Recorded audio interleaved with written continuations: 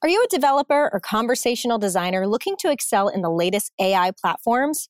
Or maybe you're in marketing looking for the latest in audio branding and customer engagement. Or maybe you're a startup, a business owner, an investor, or simply want to know about the future of voice technology. Then Voice Summit, held in Newark, New Jersey this July, is for you. Get your ticket at voicesummit.ai. That's voicesummit.ai. We can't wait to hear your voice and meet you at the conference. I think voice matters because these days and for a long time, it's been the natural way for humans to interact. And over time, it will become second nature for us to interact by voice with all the other objects in our lives and not just the humans that we interact with.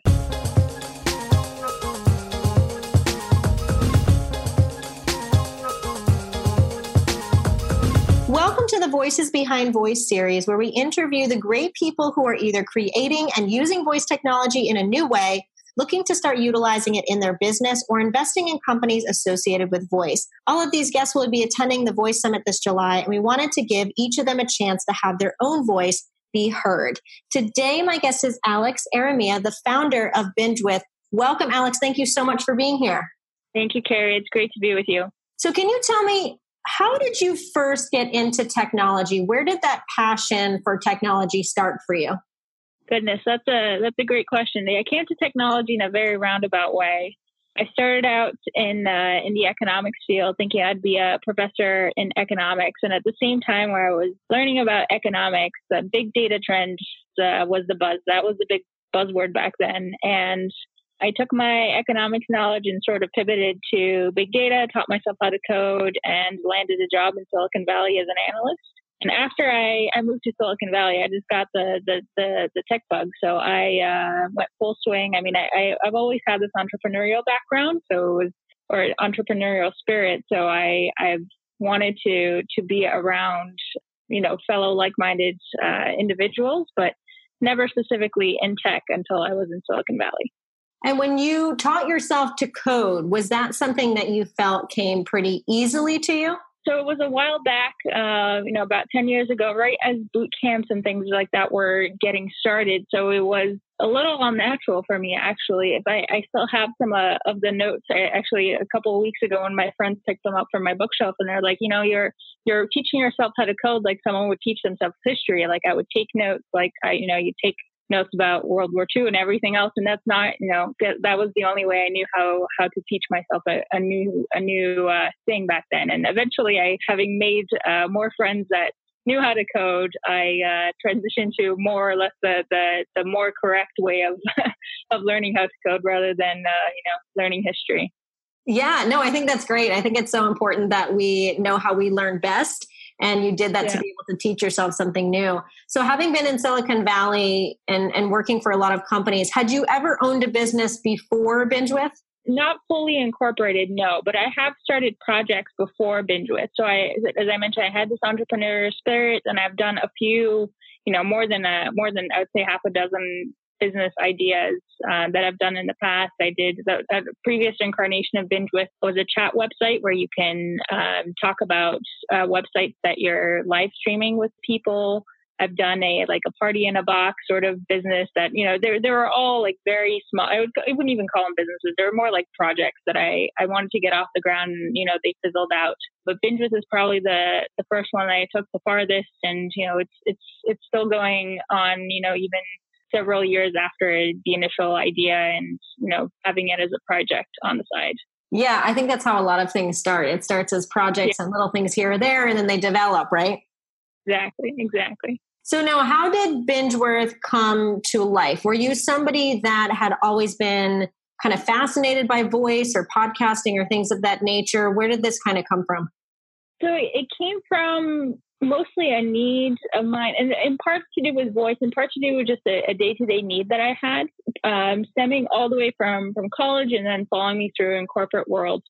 And given the things I studied in college, history and political science, I usually had a lot of readings to do, sometimes up to 200 pages per week. And sometimes I was a very diligent student and sat down to read them. Sometimes I was not. So I would wish for something like this that would help me be more focused and read things out loud, or allow me to do other things while I'm getting ready for school and stay on top of my my readings. And then once I entered corporate, again, I would have, since I was a data analyst and data scientist, I would have tabs and tabs of advice for how to be a great data scientist that I would eventually hope will impact my career, point me in the right direction, but I would never get to them because there are so many other things to do, and you really can't look like, you're at work, but you're reading articles instead of working. That just doesn't work. So I eventually decided, no, let's do it. Let's just build something to help me stay on top of things and also multitask at the same time. So that's how it came about. And I think in part, or at least the reason I tell most people is that, I had so many things to read and maybe I was a slow reader. But push comes to shove, there's so much content out there that is not being read by people. And a lot of it is really insightful content. There's great stories, so much learning to be done. If you really only limit yourself to the content that makes it either in podcasts or in audiobooks, there's just a wealth of information out there that you could listen to and learn from, but is not currently accessible unless you're willing to spend hours in front of a screen scrolling through page after page of content. Yeah, I mean, it makes so much sense. Can you tell our listeners a little bit more about what BingeWorth is and what it does? Yes, of course. So BingeWorth takes any content on the internet and turns it into audio. So we will take any URL or link, understand the content on the page, and really see which of the content is the important stuff. So we will remove things like the Facebook buttons, the Twitter buttons, the ads, the captions to videos or images, and really understand the meat of the article or the blog or whatever, or Wikipedia page, whatever content is being displayed on your page. Understand that content, and then we will generate the audio. And usually we do that within seconds, usually around 10 to 15 seconds, we'll generate the audio. And then we will display it in a player on the page so you can listen to the audio. And we found that this is helpful for publishers. So publishers like, say, for example, Medium bloggers, or even larger publications like local newspapers, or going all the way up to your VentureBeat or TechCrunch or New York Times, since it helps them better retain their readers. As we've seen podcasts and audiobooks grow, audiences are more interested in listening to content than reading through pages after pages of content. So having the audio version helps keep readers engaged in coming back to the website to listen to the content. So we're really the audio generation tool behind the smart creation of audio, and we're hoping to help publishers really transition from their bread and butter, which is oftentimes text content, to making them better at creating rich audio experiences. Yeah, I mean, it's so smart. When I found out about your company and your website, I was like, oh my gosh, this makes so much sense. I got really excited because you're right. There's so much content out there. And sometimes you don't have that option to read it, or, it's just faster to listen to something. Did you create a code? How is this kind of working a little bit on the back end that you can share with us? So yeah, we created code to really understand how the page is laid out, understand like the top of the page, the headers, the navigation aspects of the page, which you don't really want read out loud. Again, understand the footers of the page, understand just the general layout. What is it? Where is a byline put where you include like the author's name? Where is the date line? Where's the title? And really understand how the page is laid out in an intelligent way so that we know what is the most relevant content on the page.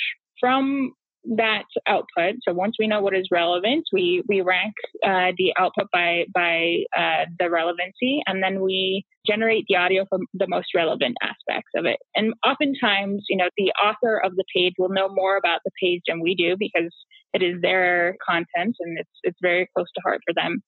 So we'll take the author's input in understanding what is relevant. So for example, if they say, my blogs are always laid out in this form because this is sort of my brand for how I write, then we'll take that input into consideration so that we don't have to sort of learn from scratch, from zero, and rather take the input of the author. So that's a little bit about how we create the audio.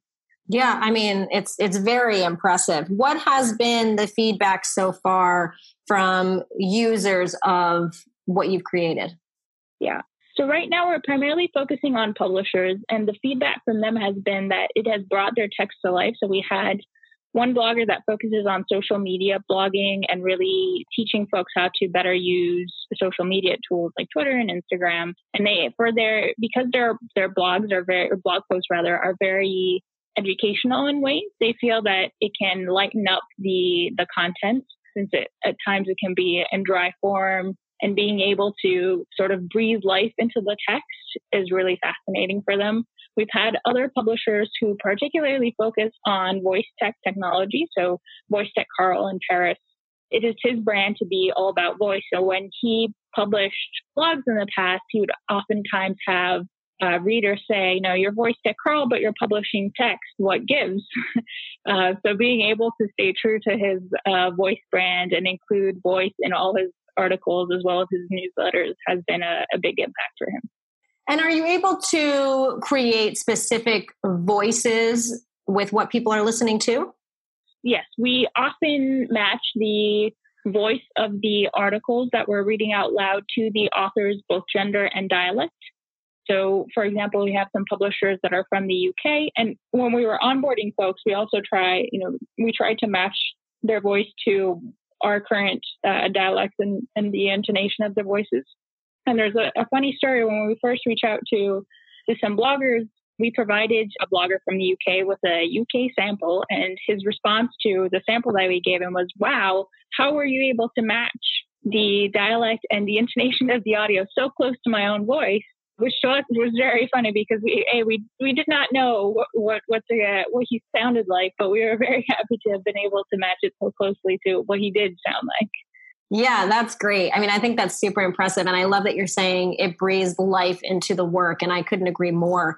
So when you are thinking about how this kind of looks for the future, do you have a vision of how you'd like to see Bingeworth grow? Yes, definitely. So we want to be the go-to place for anyone to listen to any content on the internet. Similar to how we now have Spotify to listen to music and podcasts, we want to be the go-to place for any internet content. So be it Wikipedia, be it an investor's blog, be it, information on the Voice Summit, all of that should be available for anyone to listen to on demand wherever they may be. So if that's through your phone or through various assistants, being able to understand any content in an audio way is what we're aiming to do. Yeah, no, I think that's great. And you're well on your way. Now you are attending the Voice Summit in Newark, New Jersey this summer. Who are you looking to connect with at Voice, or what are you looking to learn when you get there? So it's my first time at the summit, and I'm really excited to be part of it. And maybe in future years, I'll have the chance to be a speaker as well. I think in particular, I'm looking to connect with Brett from Voice.ai. I think he's absolutely brilliant, and the content that he creates is very informative and often pushes the bar on what is being said on the topic matter that he's writing about. So he's probably one of the speakers that I'm looking to connect with.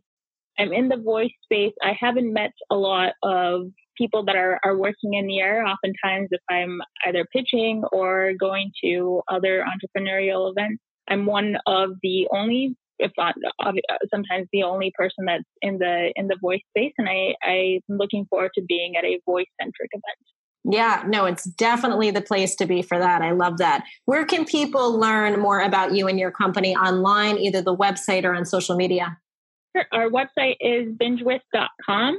And you can learn more about us at bingewith.com/about. And our Twitter handle is bingewith as well. Perfect. And the last question I want to ask is, what is the number one reason as to why you think voice matters going into the future? I think voice matters because these days and for a long time, it's been the natural way for humans to interact. And over time, it will become second nature for us to interact by voice with all the other objects in our lives and not just the humans that we interact with.